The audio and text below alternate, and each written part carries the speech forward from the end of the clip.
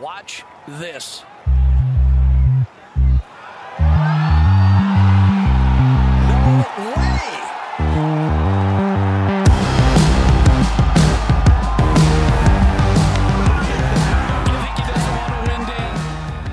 Hello and welcome back to the Cookie Jar Golf Podcast. I am Tom Mills and today I'm joined by Cal Wing. Hello. Sir Bruce Fitzpatrick. Hello. And don't forget, you can always get in touch with us at Cookie Jar Golf on Instagram, Facebook and Twitter. Today we are joined by a man who's taken pretty much every iconic photograph in golf for the last 38 years. And that might not even be an exaggeration. Although now essentially a golf specialist, he's worked in many sports, photographing since 1979 when he snuck his first camera on at the Open in Royal Lytham and St Anne's. Recognised as one of the leading golf photographers in the world, he's photographed over 120 men's majors, copious Ryder Cups, every Solheim Cup ever played, Walker Cups, and over 500 tournaments around the globe, including photographing our very own Bruce Fitzpatrick in the President's Putter in January this year. He has also photographed the Summer and Winter Olympic Games, along with the World Cup football tournaments and other major sporting events. Alongside this phenomenal photography career, he's authored books about courses and worked directly with many leading golfers on instruction books. We're so lucky to get him on the pod, and if you haven't guessed it already, it's David Cannon. David, welcome to the show. Yeah, very good to be here in strange times. How are you coping during the lockdown? What are you getting up to? I'm just sitting at home, being very well behaved. My lovely wife has been out shopping, so I've hardly left the house. I mean, the only time I leave the house is with the dogs and a very rampant wanting to play sport 9-year-old. So that's about a limit of our. We are very lucky. We live on the edge of some beautiful woods, so we've got lovely places to walk. So we're very, very lucky. And are you getting your photography kick in? Are you getting any wildlife photography or anything? No, but I've just purchased a drone, which is a new thing for me. So I've been practicing that up and down the field and in and out the woods. And you plan on getting that up at some of the PGA events? No, not the PGA. It's course photography mainly, because my lovely hobby in amongst all the tournaments is photographing courses. So they're an amazing tool for not having to, get helicopters, basically. Absolutely. Well, you've got a few course books, haven't you? Yeah, I've done 2 big landscape course books, and I'm itching to do another one, but the publishers at the moment are a bit reticent to spend any money. Yeah, it's tough. So I'm taking you use that drone at Royal St George's a couple of weeks ago. I did indeed, yeah. I saw that, yeah, and Rye. Yeah, and Rye as well, yeah. That's my new toy. Well, it's going to be more than a toy, I can assure you. It's a pretty extraordinary for a small thing. It's very, very small, but its quality is incredible. Brilliant. Are you using the drones where you can attach your own cameras, or are you using the No, just basic the Mavic 2s, yeah. So, I'm not fully trained yet. I've got to do this course. Well, it's supposed to be in June. I'm doing the course, so hopefully I can do so that I can legally use it commercially. So, great. Well, I guess if we head back to the beginning of your sort of incredible story in golf and in sports photography, what is it that kind of brought you to the game? How did you first get involved with golf? Am I right in thinking you had quite a strong amateur career in your own right? You were maybe fringes of the England team. Yeah, I was. Yeah, I got to a scratch handicap in the sort of early 70s, 73 when I left school, and I'd played golf. Well, hit balls since I was about 2 years old. I remember thundering balls around my dad's garden in Ascot and smashing windows at about 3 years old with his brand new Dunlop 65s that I'd unwrapped. So not a very popular boy that day, but so I'd hit balls, but then I played a lot of cricket at school, so I wasn't really into golf until, I suppose, 15. Okay. And then I stopped the cricket and started playing lots of golf, and I've had a brilliant life in golf, basically. Oh, absolutely, yeah. Yeah. So, am I right in thinking you started initially with all sport, and it was kind of a general photography role? Had photography always been a passion of yours when you were growing up? Or? Well, no. The funny thing is, the only sort of clue about my becoming a photographer was my boarding school study the wall was plastered with sports pictures rather than naked ladies or pop stars.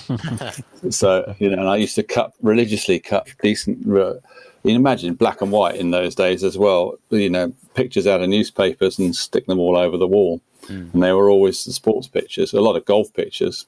Tony Jacklin was my sort of boyhood hero at that stage.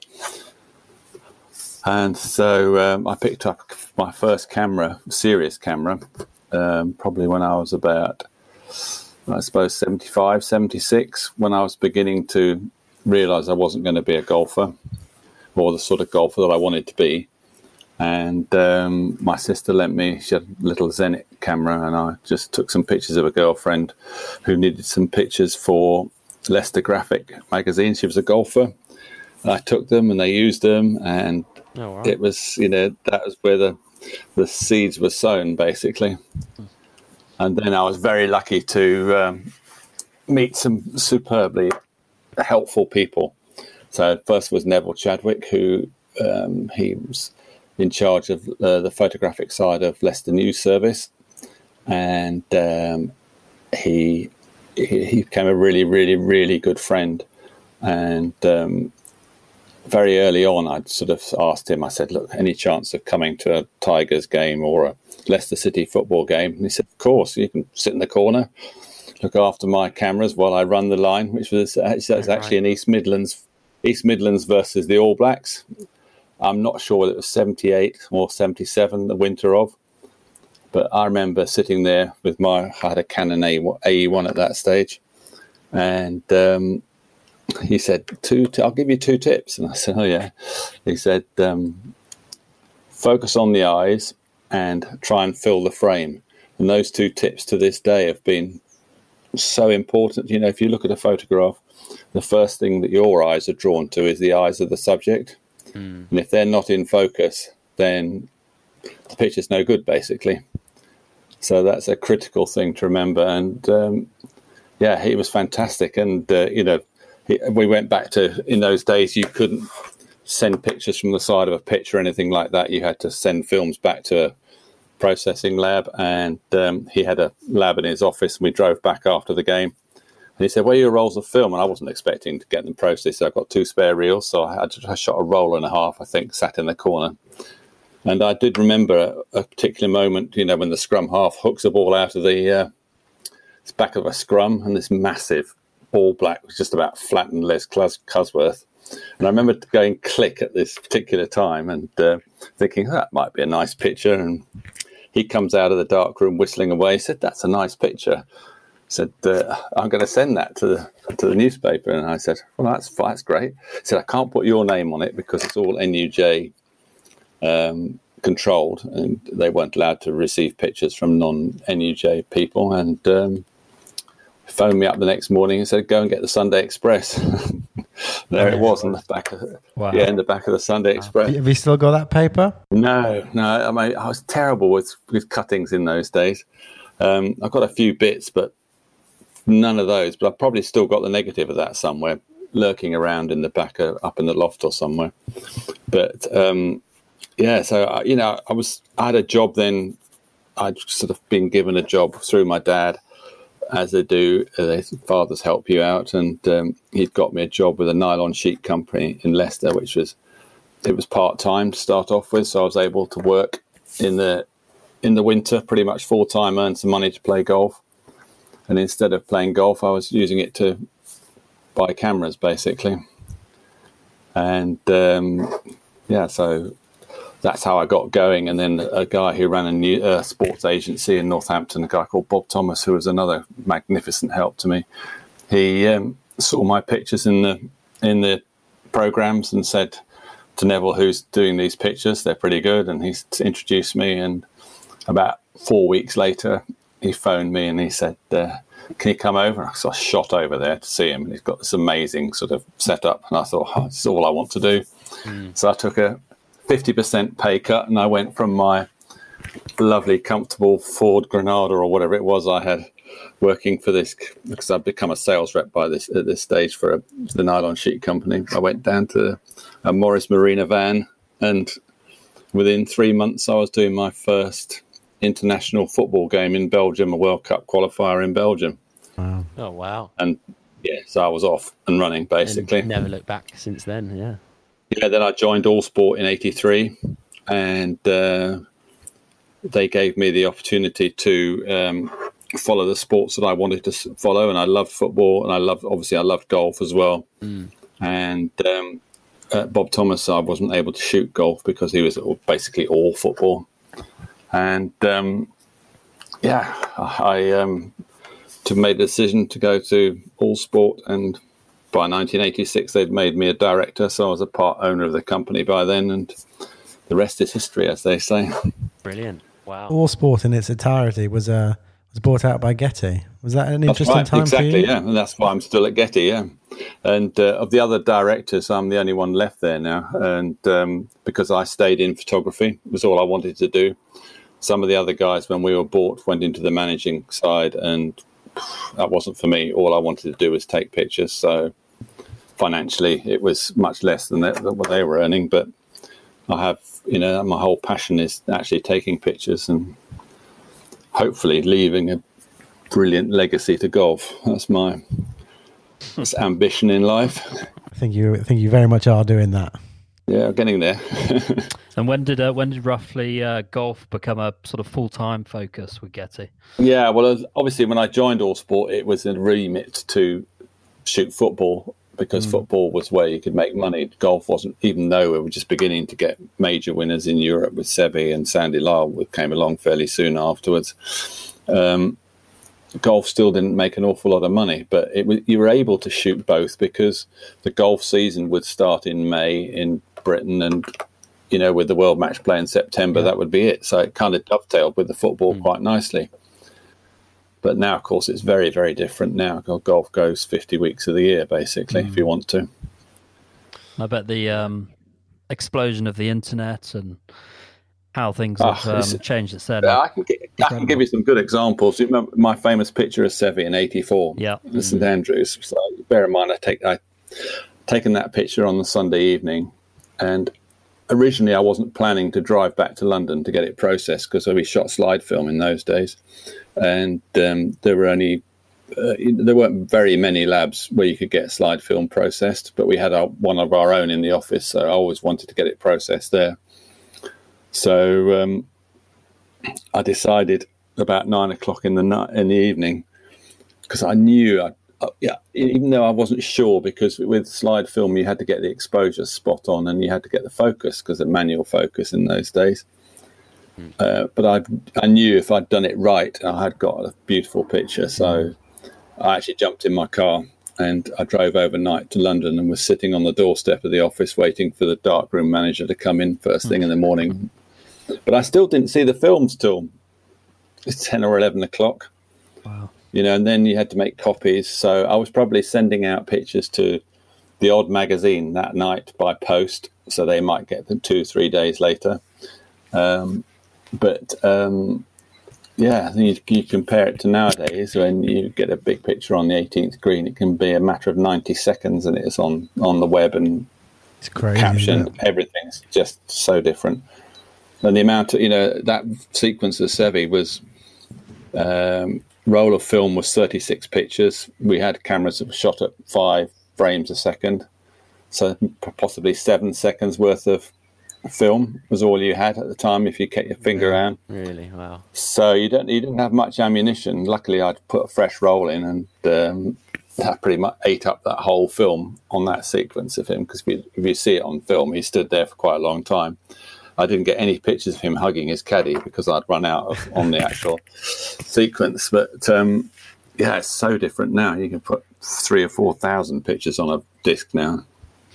And do you think, with the talking about the internet, do you think the internet has made photojournalism easier or harder in terms of profitability? Yeah, the profitability is an interesting one, because the per picture value of what I was quite involved with it with All Sport, and I know some figures at Getty. No, I don't know, not party to, but I know there's been a massive decrease in the amount of the value per image that we have, but the volume of what you're selling the outlets and the amount of pictures that people eat up. If you look at, some of these newspaper websites, they'll use 5, 6, 7, 8, 9 pictures of a golf tournament, whereas they would, if you were lucky, they'd use 1 in the old days. Yeah. And that's on a daily basis. And, so the actual appetite for images is much higher. But I think what I miss is the big double-page spreads in magazines. That's still my absolute, front covers and double-page spreads are the things that you miss. There's something massively. about having that hard copy, isn't there, of a photo? Yeah. I think it's a great shame with iPhones today, is although everyone now has an iPhone and can take pictures when they're out watching golf or whatever, it's very rare that they'll probably take the steps to go and get that developed or get that printed out. And it's quite a profound thing, I think, being able to see those pictures on the wall, whether it's in a clubhouse or in a magazine. And the other thing, I suppose, the way the three of us are never going to experience it, but I suppose for you, walking into a newsagent's and there's your shop on the. I used to do that all the time. When you went to an airport or whatever, before you got on a plane, you'd just buy magazines left, right, and centre. And though I still do every now and again, but even when I was coming back from overseas, I'd always buy local golf magazines or whatever. But they're few and far between now. So rolling back a little bit, I mean, you have witnessed some of the most amazing golfing moments and some huge highs and some huge lows. And what moments really stand out for you when you look back at it and think?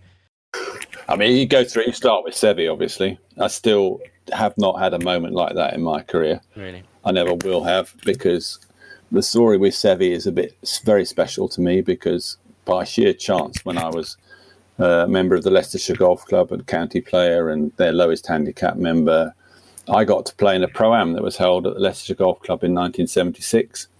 And who do I get drawn with? This is May 1976. Seve Ballesteros was my pro. And, it's a bizarre world, isn't it? So that started my Seve worship, basically. He hit that golf ball so far. I can't tell you, it's supposed to be an amazing short game, but his long game was absolutely like I'd never seen in those days. And, to think that less than 10 years later, I was probably getting the iconic picture of his career and possibly one of the top iconic pictures of the Open Championship itself. So it's quite a coincidence. So that's still my absolutely favourite moment. But the Ryder Cups have been incredible. And did you give him a good game that day in that Pro-Am? I think I shot round about 70. From what I remember, I was a good putter in those days, and I remember him getting quite upset with where I was chipping and putting from. Let's talk about taking your own medicine, mate. But I played a decent round, but as a group we didn't do any good, because you know what Pro-Ams are like. You need a bandit in there. Absolutely. If you haven't got a bandit, and low handicap in Pro-Ams, they're okay if they're right on their game, but they've got to get half a dozen birdies to make a decent contribution. So, And you stayed in touch with Seve from that point forward? Oh, absolutely. Yeah. Not from that point, but from the moment I first photographed him in 79, the practice rounds in 79. I made a point of trying to find him on the golf course. I think I actually found him in the end of the practice ground. That was it. And then 82 was my first actual Open Championship as a professional photographer. So, there's a lot of Seve pictures from that moment onwards. And he became quite a good friend. And we had quite a good sort of a mutual respect for each other, in that a lot of the time he would ask for me to shoot his commercial shoots. People like Sunderland Sportswear and Slazenger. He actually asked for me to shoot it because he kind of trusted me, and that went on a long time. And then, of course, he got a tattoo on his arm of my famous picture. And I remember going up to him on the practice range. I saw that and said, "David, I need some some money for that. Some royalties, yeah, definitely. artistic rights, yeah. Just a little DC underneath. No. Like yeah, no. You should have got the pen out and signed it.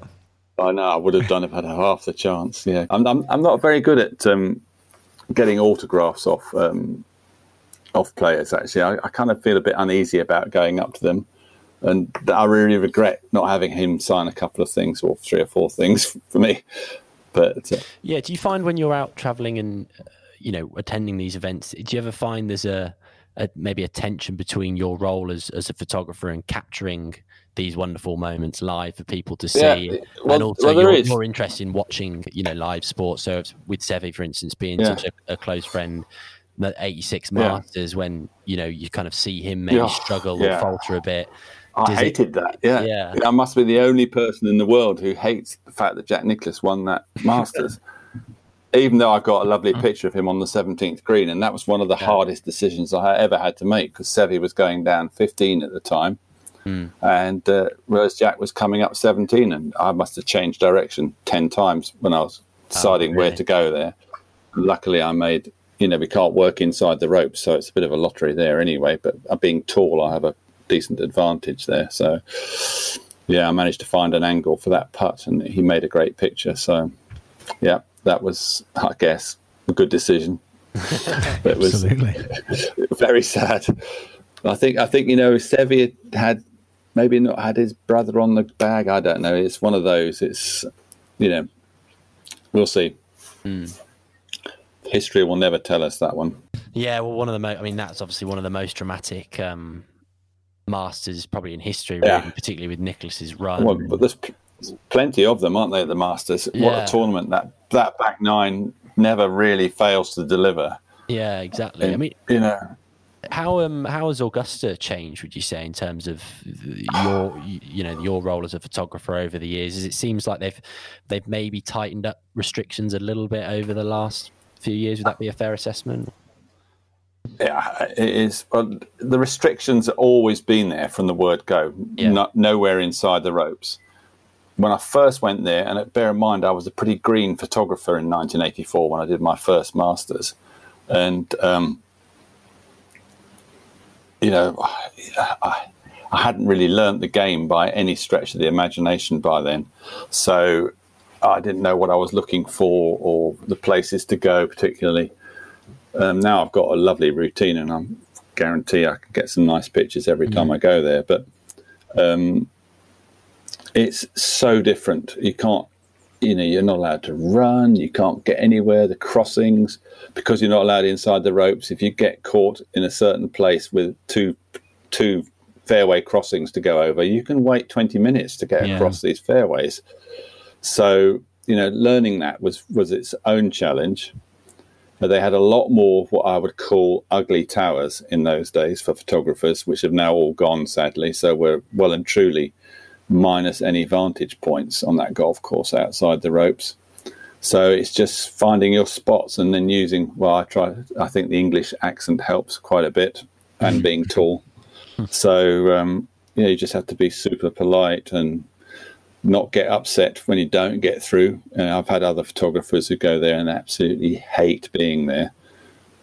And I can understand why, because it's really frustrating. Normally in golf, you're used to being able to get around, but it also makes the most lovely, clean pictures. You don't see a picture with a mess like the Open Championship in the background, or the Ryder Cup, with 100 people inside the ropes. So it's got, and hand on heart, I'd swap access inside the ropes if we had clear access all the time, because the amount of times pictures are spoilt by random bunker rakers or scoreboard carriers or radio reporters or TV reporters, villages and that kind of thing. Wandering into your backgrounds. It's the most pristine place you've ever seen, and it's an amazing experience. And this year would have been my 37th in a row. So, well, hopefully it will still be in November. I'd like to think you'd probably be safe by then. I would have thought. Well, you never know. You never know. But yeah.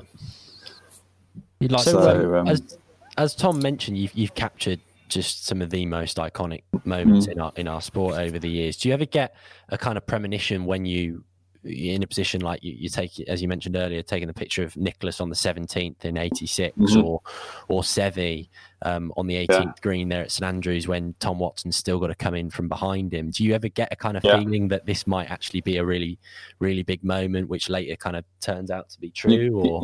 You definitely get that. And also you do make mistakes, Really? But yeah, you do miss things because you make a poor decision. You go the wrong side of the hole. Even though a golf course is a very big, arena as such, you can be. I mean, it's hard to explain to people how 2 yards can make a difference to the picture that you get in the end of it. Literally from sitting in one place to being 6 feet to your right can make the difference between getting an epic picture and being blocked by a caddy or blocked by something. Mm-hmm. So it's a bit of a lottery, and it's just trying to, combine getting in the right spot, thinking about what might happen, always expect the worst thing to happen or the best thing, So and then you've just got to, hope that it happens towards you. I've got a lot of pictures of people's backsides when they win tournaments.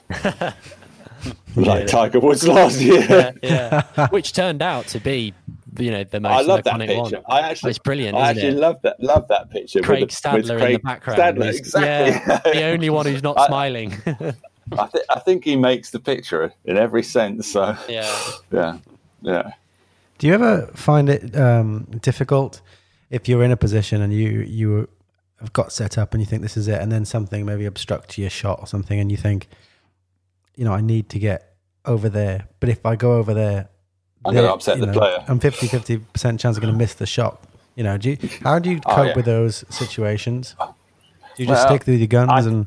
I think you just have to, when you've got to make the move, basically, because if you have this feeling you've just got to get to a certain spot because that is going to be the position, and so I will make a qualified decision to try and sprint or move, shuffle along on my knees, basically, trying not to put a player off. But so I try and do that. But you just have to accept it if you can't get there, because things are going to happen, and that's. Experience has brought me that. You just have to oh God, that's it. Right, you can't get it back, and it's a bit like when you play golf. You hit a bad shot, there's nothing you can do about it. That shot's gone. You have a 10-second rule. Always, when I was caddying for my boy, and he was playing amateur golf, and we used to have this 10-second rule about a shot, and that was it. We just did not talk about a bad bounce or whatever. Is your eldest son? He's Challenge Tour. Is that right? Yeah, Challenge Tour. Yeah. Well, he's how's he getting on? Well, South African Tour, actually. He plays on the Sunshine Tour. He's done 3 years down in South Africa. Brilliant. He's had 2 second places and a third. No wins. That's the big issue. But still pretty good, though. He's a good player. Yeah, much better than I ever was. So, just jumping back a little bit, were you there to witness the Van der Velde? Yes. That was a great, another epic moment. Were you... I imagine you sort of squirreled your way down to somewhere near the green. Did you have to kind of then work your way backwards? What happened there? The R&A, that was 99. So that was the peak of the Tiger mania, as I call it, when our lives had changed forever. Because when Tiger came on the scene, up till then, it was pretty civilized being at an Open Championship. And, you could, within reason, you could go where you wanted. But Tiger brought his own form of chaos with him, so we were very restricted that year, and there was a certain I wouldn't say it's hard to describe him, but a very strict schoolmaster who looked after the media, basically, and he worked for the R&A, and he was championship secretary for the R&A, and I remember to this day, him screaming at the top of his voice, saying, "Stop those bloody photographers!" Because we we broke ranks completely from behind this rope that they had, where we had it penned in at the back of the 18th green. We just ran for the bank of the Barry Burn, and there's no way that, And Michael Benalek afterwards said to me, he said, "You know what? That is history." And you're there getting history, and that was such a nice comment. And he said, "Don't worry about it. You had to get it." And he made it great. He looked straight at me. For one of the pictures I've got, he's looking straight at me with that sort of soft grin in his face. To think, I'm in deep shit here. Yeah. How deep can I dig?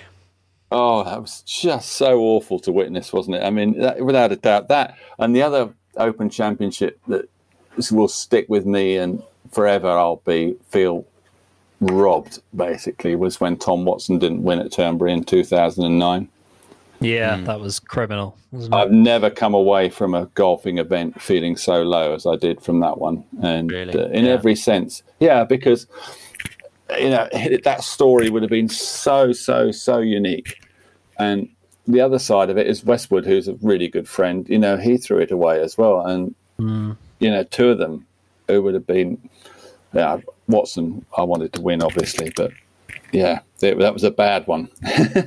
Yeah, is there a moment there where you're kind of thinking... you talk a lot about... focusing on the eyes and getting a picture of the eyes, especially in those situations, the eyes must obviously tell such a story in terms of heartache and that kind of thing. But capturing it on film for the world to see, are you sometimes thinking, oh, this could be quite brutal actually for this person when they wake up, the day after losing the Open and seeing a picture of themselves, kind of in that frame of mind, as it were. Yeah, well, I mean, it was hard. There wasn't really a definitive picture of Watson. Because he's that sort of person, isn't he? He wouldn't show his emotions. But the picture that brings it in to me is when Stuart Sink's holding the Open trophy, the claret jug, and he's looking down at the claret jug, and Watson's peering over his shoulder with a smile on his face. And I'm thinking, that says so much about Tom Watson in that moment. That he's able to do that. So, so that's probably the moment for that tournament for me. Yeah, definitely. Sticking on the Open, have you got a favourite Open Championship venue? Yeah, so it's a tricky one. Up till last year, Turnberry was without a shadow of doubt my favourite. I think the changes that Trump organisation have made to Turnberry are so sensational. And the course is now, steroids better than it was before. Yeah, in every sense, and it's screaming to have the Open Championship there. But for obvious reasons, we won't be seeing it there for a while yet.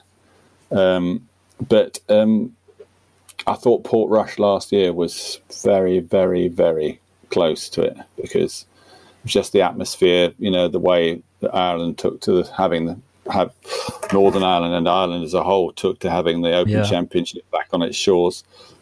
And, Lowry winning was just epic, basically. And the way the crowd broke through on 18 again, finally, they beat the health and safety rules. And they broke through again. Because to me, that's so much part of the Open. Yeah. Oh, exactly. Yeah. And it reminded me so much of Seve breaking through the crowds in 79, Watson in 84 at Birkdale. Faldo and Tiger as well. Faldo at St Andrews, exactly. Yeah, and it hasn't happened for a long time now. So, only the Irish were going to do that. I was pretty convinced that was going to happen if they had the right winner, and it sure did. Yeah. Are there many courses out there that you find quite challenging to capture? Maybe due, I don't know whether it's a case of undulation. Do you think that's something that, on the other side of the spectrum, why Augusta's such a brilliant place to go and take photos is because it's got so much undulation and vivid kind of scenery? I think, funnily enough, Wentworth's a hard course. The West Course at Wentworth, the Burma Road or whatever they call it nowadays. I think that is purely because the trees are so tall and the light is so tricky, and it's kind of the wrong way round. Golf courses to us, the light is the key thing for when I'm working, and it's backlit all the way from the 12th hole to the clubhouse in an afternoon at Wentworth. So you're always fighting against this difficult light. Yeah. Whereas, I go to somewhere like the Emirates Golf Club, which I've been to every one of those Desert Classics. And there's not an easier golf course in the world to work on. It's a square kilometre. The 2 nines link up beautifully. And there's what I call 2 studios on both nines, morning and afternoon. Yeah. So it's just like fill your boots. So it's an amazing golf course for me. But you've got some pretty cool shots there as well, haven't you? From the evolution, just charting the evolution of Dubai. Amazing! Mid-80s to where it is now. It's the aerial photographs I've got. It's just an amazing thing to have. Yeah. So, and it's been, UAE as a whole to me has been an amazing marketplace for me. So, and it's amazing golf. The quality of it, that out there is just so stunning. Yeah. God knows what this COVID's going to do to that area. I don't know. Yeah. What does the schedule look like now? I mean, are you quite sort of selective in terms of the events that you go and I've slowed down a bit. I'm mid-60s now, so the old body, as I say, doesn't manage more than about 2 weeks in a row out on tournaments. But then I love photographing the courses as well, so there's plenty of that to do. So I usually finish up to 23, 24 tournaments a year of various descriptions. The 4 majors, 1 or 2 World Golf Championships, a couple of women's majors, Ryder Cups, Walker Cups, Curtis Cups. I always try and do those 3, the Walker Cups, the Curtis Cups, just because I love amateur golf. And the Walker Cup to me, of all the things I wanted to play in my life, the Walker Cup would have been the one for me. Is that the one ambition that got away? Well, that was my first ambition. Mm-hmm. I think, as an amateur in those days, I played a lot of golf with Peter McAvoy, who was just an amazing golfer. And, how he didn't turn pro, I don't know. But, he just felt in himself that he wouldn't, like the life playing professional golf. But he was such a good player. And I played quite a bit with Sandy Lyle when he was an amateur. I played in the same tournaments as Faldo when he was an amateur. And in fact, it was playing in the British Youth panel in, I think it was 75, that I finally made my decision. I said, you've had 2.5 years of bashing it out on these amateur events. I had a top 20 in the Brabazon, a couple of other decent results, and 8th in the British Youth, and I was just at a point where I was beginning to think I'm not quite going to make it. And then when you see Faldo play the 18th hole at panel like he did 4 days in a row, and I'm wobbly knees on the tee with a 5-iron, and he's up there with a driver, and knocking it onto the green 2 days out of 4, I'm thinking, okay, this is not the game for me. So I played a bit of county golf after that still, but that was the real moment, I think, that things went south for me on the golf side. And there wasn't coaching like there is nowadays. Yeah, I suffered from a bad case of quick hooks for about 18 months, and I mean wicked quick hooks. And you probably could have got that coached out of you now pretty easily, but in those days it was a lot tougher, I think. Do you still get a chance to play now? I play a little bit. I want to play a little bit more. So hopefully I'm going to get a chance to play a bit more later this year, hopefully. Yeah, so, I guess when you see these incredible courses and you travel to all these amazing destinations, do you ever sort of take the clubs along? Always take around. I always take clubs with me, so they're always brilliant. There. Yeah. Even if I just play 9 holes. I mean, in the old days, I used to always play in the Monday afternoon because we used to, as in the majors, we used to get a game usually on the Monday after a tournament in America, whether it's PGA, US Open, or Augusta, you go in the draw. And I used to always long to play those courses, and I played quite a few of them. And then nowadays I get so stiff after 4 days going up and down those hills at Augusta. If I tried to play on the Monday afterwards, it wouldn't be a very good sight. So, yeah. But you mentioned earlier on that you mentioned the Ryder Cup in your. You must have been there at all the memorable occasions the Ryder Cups have done, and obviously Medina stands out in modern years. Which ones of the Ryder Cups have been your favourite to photograph, and have you got any stories? So my first official one was 85 at the Belfry. So that's obviously an incredible one to start off with. I mean, I was supposed to go to the 83 one, but my superiors at All Sport, because that was my first year at All Sport, said we're a bit short of money this month. We're going to have to pull your ticket. So I got lobbed off going to the first one, which is in West Palm.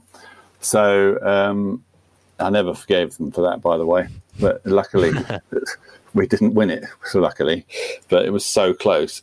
And then obviously came to the Belfry, and there was a great picture. I got a lovely picture of Sam when he held the winning putt. So that's obviously one of my iconic Ryder Cup pictures. And then from that moment onwards, the Ryder Cup just blew up.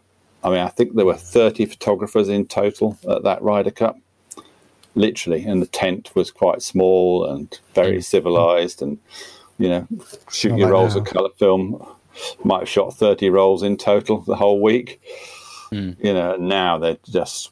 Well, up till 2 years ago, I was the official photographer for the European team, so they were full-on heavy weeks. But I kind of retired out of that role. So I kind of do my own thing now at Ryder Cups, which is, photographically, it's brilliant for me. I miss being allowed in the team room and being part of the teams, but I've seen some amazing moments, off the course, let alone on the course in a Ryder Cup. Yeah, so it's been, it's the most fantastic event, isn't it? I mean, in golfing terms, I think the majors are the pure pinnacles. The Masters, the Open. I think the Open's still is number one for me. And then the Masters, photographically, because it's such a beautiful place to take pictures. But all four of them have got so much importance in people's careers and everything else. But then the Ryder Cup, for some reason, every 2 years is now, and it's global as well. You think because it's not involving the South Africans, the Australians, or whatever, they are absolutely glued to the Ryder Cup. Yeah. And it just seems to produce so much raw emotion. And the pressure. The pressure of playing in that is just... Yeah. I just cannot imagine some of the shots that those guys hit under pressure is just amazing. Are there any dressing room stories that are acceptable for a podcast? Yeah, I mean, Poulter, the Saturday night at Medina was pretty incredible in that locker room, because that locker room they had tin lockers. I don't know whether you've been to American country clubs, but some of them still have the old-fashioned tin lockers, and the noise in there, the door slamming and the fist pumping, and after he'd done that, that was electric in there. That was an amazing. And then obviously on the Sunday night after they'd won in there was absolutely epic as well. And Ollie was just absolutely totally in tears. He could not speak for about 10 minutes. Well, it's special for several reasons, isn't it? I mean, the comeback alone, but also with it coming, with the Seve sort of legacy and wearing all blue. Did you? I'm guessing you were still part of the team photographer at that moment in time. Did you get a sort of sense the night before that you were kind of on the eve of something special? Well, I think, Poulter lit the touch paper, basically. That last 9 holes on the Saturday evening, it was astonishing. And you talk forget about having eyes to photograph. He's probably got some of the most distinct eyes. Yeah. They're almost coming out of his head, aren't they? I was in the wrong spot for that. Most of those moments on that back 9. That's the thing when you work in a group of photographers, as we do. There were probably 6 of us, of which 4 of us were on that match or whatever. You can't be in the same place as another guy, so you have to kind of divide it up, and that all depends where you're walking and how you're setting yourselves up. So you just have to work as a team. But since I've sort of changed my role a little bit in the last couple of years, I can go back to shooting where I want to because I'm working individually. And when you were obviously involved with the European team for Medina, were you part of the concern when Rory hadn't showed up for his tea time? Was that got round to you? Yeah, I would have got round to us, because we're all on the radio and they're all saying, Rory hasn't turned up, That was a bit of a panic, wasn't it? I kind of knew that he was going to win. And that's one of the best pictures I got from that whole Ryder Cup was him with an alarm clock hanging around his neck after it all finished. Yeah, and to me, that's just great. And moving on to the ladies' side of the game, you've obviously covered all the Solheim Cups. Everyone, yeah. And obviously, the latest one from a European side was just incredible at Glen Eagles. Yeah, it's the best one, I think. How difficult was it to shoot there? Because it looked absolutely rammed on that last day on the 18th. How difficult was it to get around? It was difficult, but I don't know. The Glen Eagles is a golf course is a great golf course to shoot on, because you've got elevation and slopes and things, so you can get away with it. And I mean, I got lucky. I was just literally in the middle of that scrum, right underneath Katrina, and I can't remember who I said to get her on her shoulders. Get her up there. I was trying to tell them. And so they lifted her onto the shoulders, and that was, to me, was the best picture. But then one of my colleagues, who is Andy Reddington, he was just stood at the back of the green on that slope, and he's got a fantastic picture that I would have loved to have got, actually, looking down on the melee with her in the middle of it. So wow. Yeah, that's the thing. You can't be in every place at once. But and how was the atmosphere there? It looked electric. Well, it was just changed so quickly. I mean, I talked to Katrina on that 18th hole probably 15 minutes before that game came up. Pettersson's game came up there, and she was saying, "Oh, it's so close, such a shame." And I was saying, "No, there's still an inkling." And her husband was saying, "Yes, there's definitely a chance here." And and then it all happened within 12 seconds, wasn't it? The two putts went in 12 seconds apart. Yeah. And luckily, it was Pettersson's that counted, not the other one. So we were in the right place. Well, it makes a fairy tale, doesn't it? Yeah.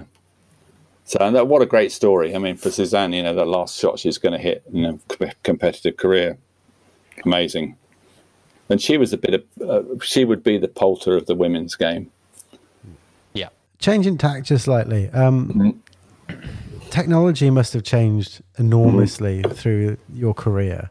Do you think it's changed the way that you photograph? Ooh. Yes and no. I mean, I was still shooting film till 2002. It wasn't till 2002 that Canon came up with a digital camera that basically did the job for us and got certain quality. And most of all, it was 8 frames a second, the motor drives, whereas the original digital cameras were only 1 or 2 frames a second. So that was a big issue for sports photography. Then when that came in, it allowed us to shoot basically as we had been shooting film. Yeah. But then these recent cameras, the last generation, that we've had them for nearly 4 years now, I cannot describe. It's almost like cheating using those cameras compared to the original film cameras and the original digital cameras. They are so clever, so good, so sharp, so fast. So it's made a lot of people able to get good quality pictures. So you've still got to be the eye to get something different. Do you think that saturates the market a bit because a lot of the art has been taken out? Sort of, but I tell you what, if you still get a different picture, it shows up a mile. Yeah. It really does. It still stands out. And in the beauty of what we do, we capture split seconds. We're not covering a whole event. Every image that we take is a split second of life history, basically. Yeah. And that just sits there in front of you. It's so different to the video. Yeah, I guess that's one of the unique aspects of golf in a way, is that there's a lot of time between shots, and it goes from a split second of hitting the ball to maybe a lot of time brood over it, or a lot of time in your case to capture the emotion in the and then it's also walking between shots, so that's physically to get around a golf course is something else compared to a football match or a tennis tournament. And in terms of equipment, sort of stuff you're carrying now, is that I don't know if you could just briefly talk us through how much you've got on you as you carry on, because we see you sort of on, whether we see you on TV, and you've at least got 2 shoulder straps. And, I've got 2 cameras. I always have 2 cameras. Sometimes for the final round I'll take 3. So I'd have my big telephoto, which is a 600mm, and it's all Canon. So 600mm, and then I'd have a zoom lens, which would be 70 to 300. So that's covering 70 to 600 basically, and then a couple of wide angle lenses, super wide 16 to 35, and then a 24-70. So I've got everything covered from 16mm base, 15mm. So and then spare batteries, because the cameras tend to eat batteries, so we carry them, and that's it basically. But it's heavy. It's still best part of 30 kilos. Do you get the privilege of a caddy or a runner? No. All year. Funnily enough, Augusta, they allow us runners. Really? Because we're outside the ropes, but they're all local boys. So I've had the same guy for about 15 years now. I had 2 basically in my career there, and they've both been brilliant. So my Sherpas for the week. It's nice, but then when we're doing other tournaments, when you're inside the ropes, it's difficult because they can get in the way. If they're not right beside you and know what they're doing, they can't give you the right bits of kit, and so I find I just like do it myself. If you had someone that come to you and say, I'm looking again into sports photography, what sort of advice would you be giving in terms of how to go about it, kit to sort of get into, and Yeah, well, I think that the sport to learn on is football, because it's readily available. You can go down the park, you can go anywhere to learn how to shoot football photography. And it's also incredibly difficult because the games are so unpredictable. You have no idea where that ball's going to go on that pitch, other than there's a corner kick or a penalty kick or a free kick. It's the only chance you've got of it actually knowing where it's going to originate from, or a corner kick can be in swinger or out swinger, or you can. Other than that, you've got to be right on your toes all the time. And certainly when I was learning on manual cameras, if you could shoot football, you'd shoot any sport in the world. There's no doubt in my mind. So, and I still think that's true to this day. If you can shoot good quality football pictures, you will be able to shoot any sport in the world. Yeah. And obviously, camera-wise, a telephoto lens is very important. The cameras are very, very good nowadays, but I still like using the 600mm because it gives you no background. It blows the background out of focus, so you really isolate the subject, and I think that gives us such a lovely effect. And that's back to my colour slide film days. That's what I tried to do.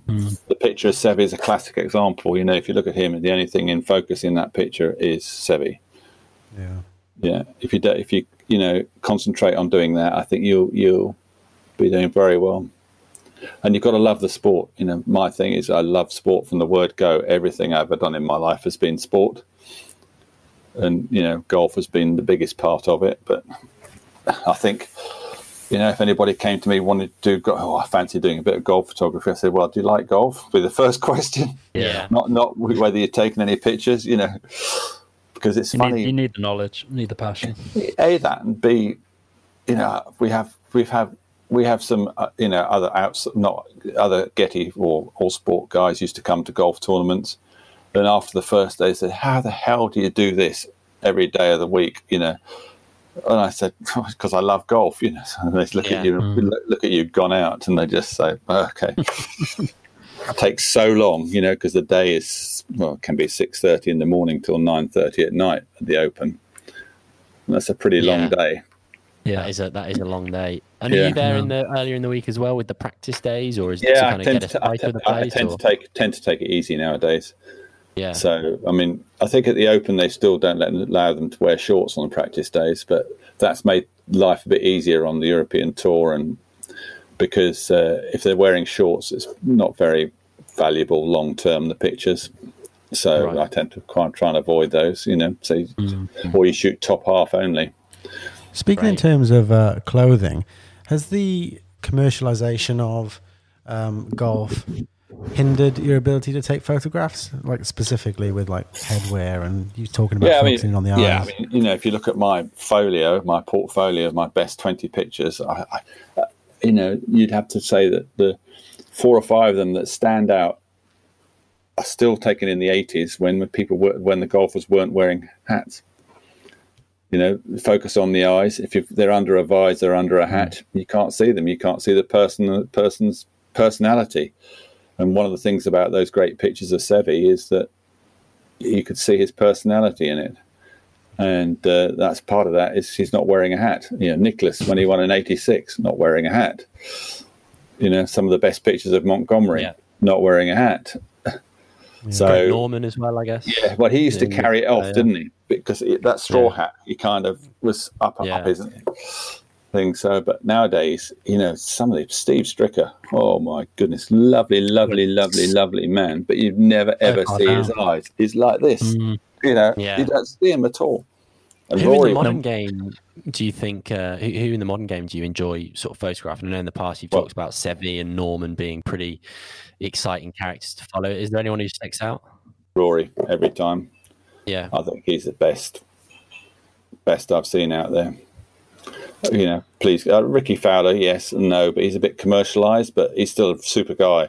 And I think, he played one of the best rounds of golf I've seen in the Open Championship in my life at St George's on that Saturday in that gale down there. 2011. Yeah, and I saw him hit shots that were just unique in those, low draws, hit under the wind, running 80-yard shots, and I just thinking, he's got game. He could win an Open Championship.